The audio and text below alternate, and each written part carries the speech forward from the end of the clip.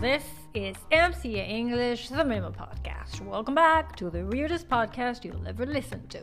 I'm MC. Wanna try it? Let's dive in. Queen for a second day. Not so long ago, I have become friends with a guy that works for Chanel Makeup and Beauty, and yesterday I could experience what it is to live in a better world where I will clearly never live nor have a second day like it.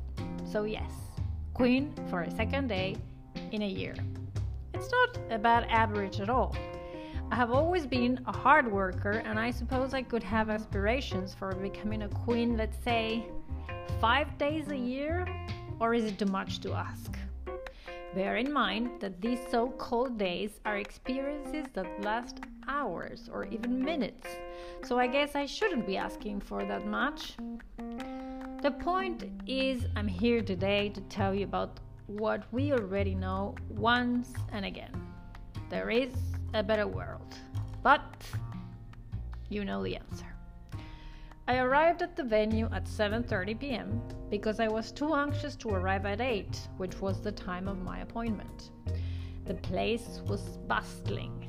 There were at least 4 women being advised by Chanel experts, and there were 3 experts only. So imagine that they were running, and they had been running for the whole day, and I was their last appointment.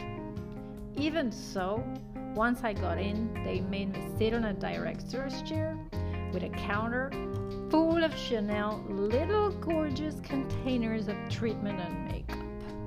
That's surely what heaven looks like. They offered me 3 little petit foie, and Leo's magic started. He applied some basic makeup since he knows I'm generally too lazy to remove it afterwards. And let's face it was Wednesday at 8 p.m. Where the hell was I gonna go? Nowhere. Definitely. And now that winter is almost here, I'm ready to hibernate until spring.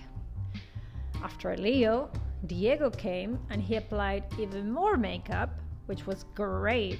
But then again, I was going to remove it once I got home, straight after the event, and it was only worth for the pictures and the reel that I had to prepare, thanking everyone for the glorious moment they made me spend.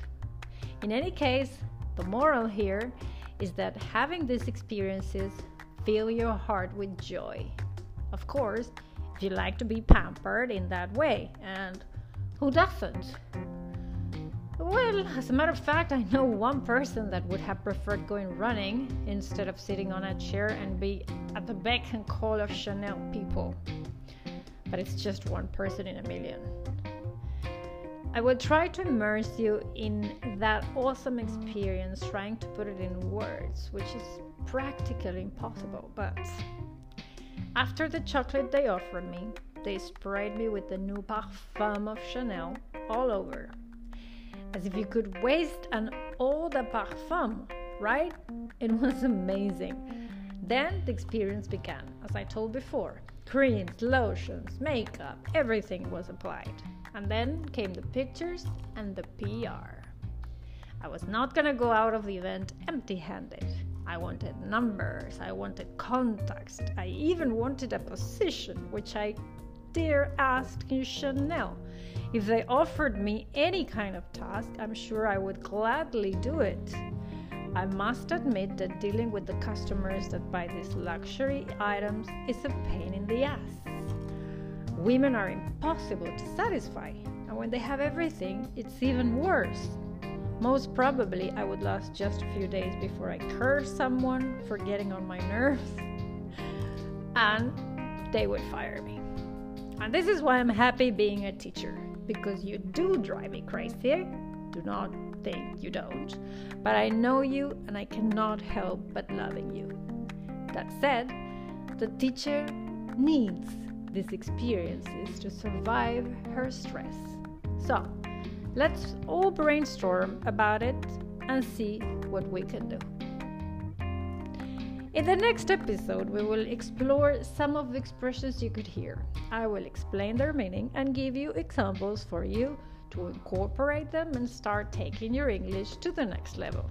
Remember, practice makes perfect. This was MCA English, the Minimal Podcast. Catch you later.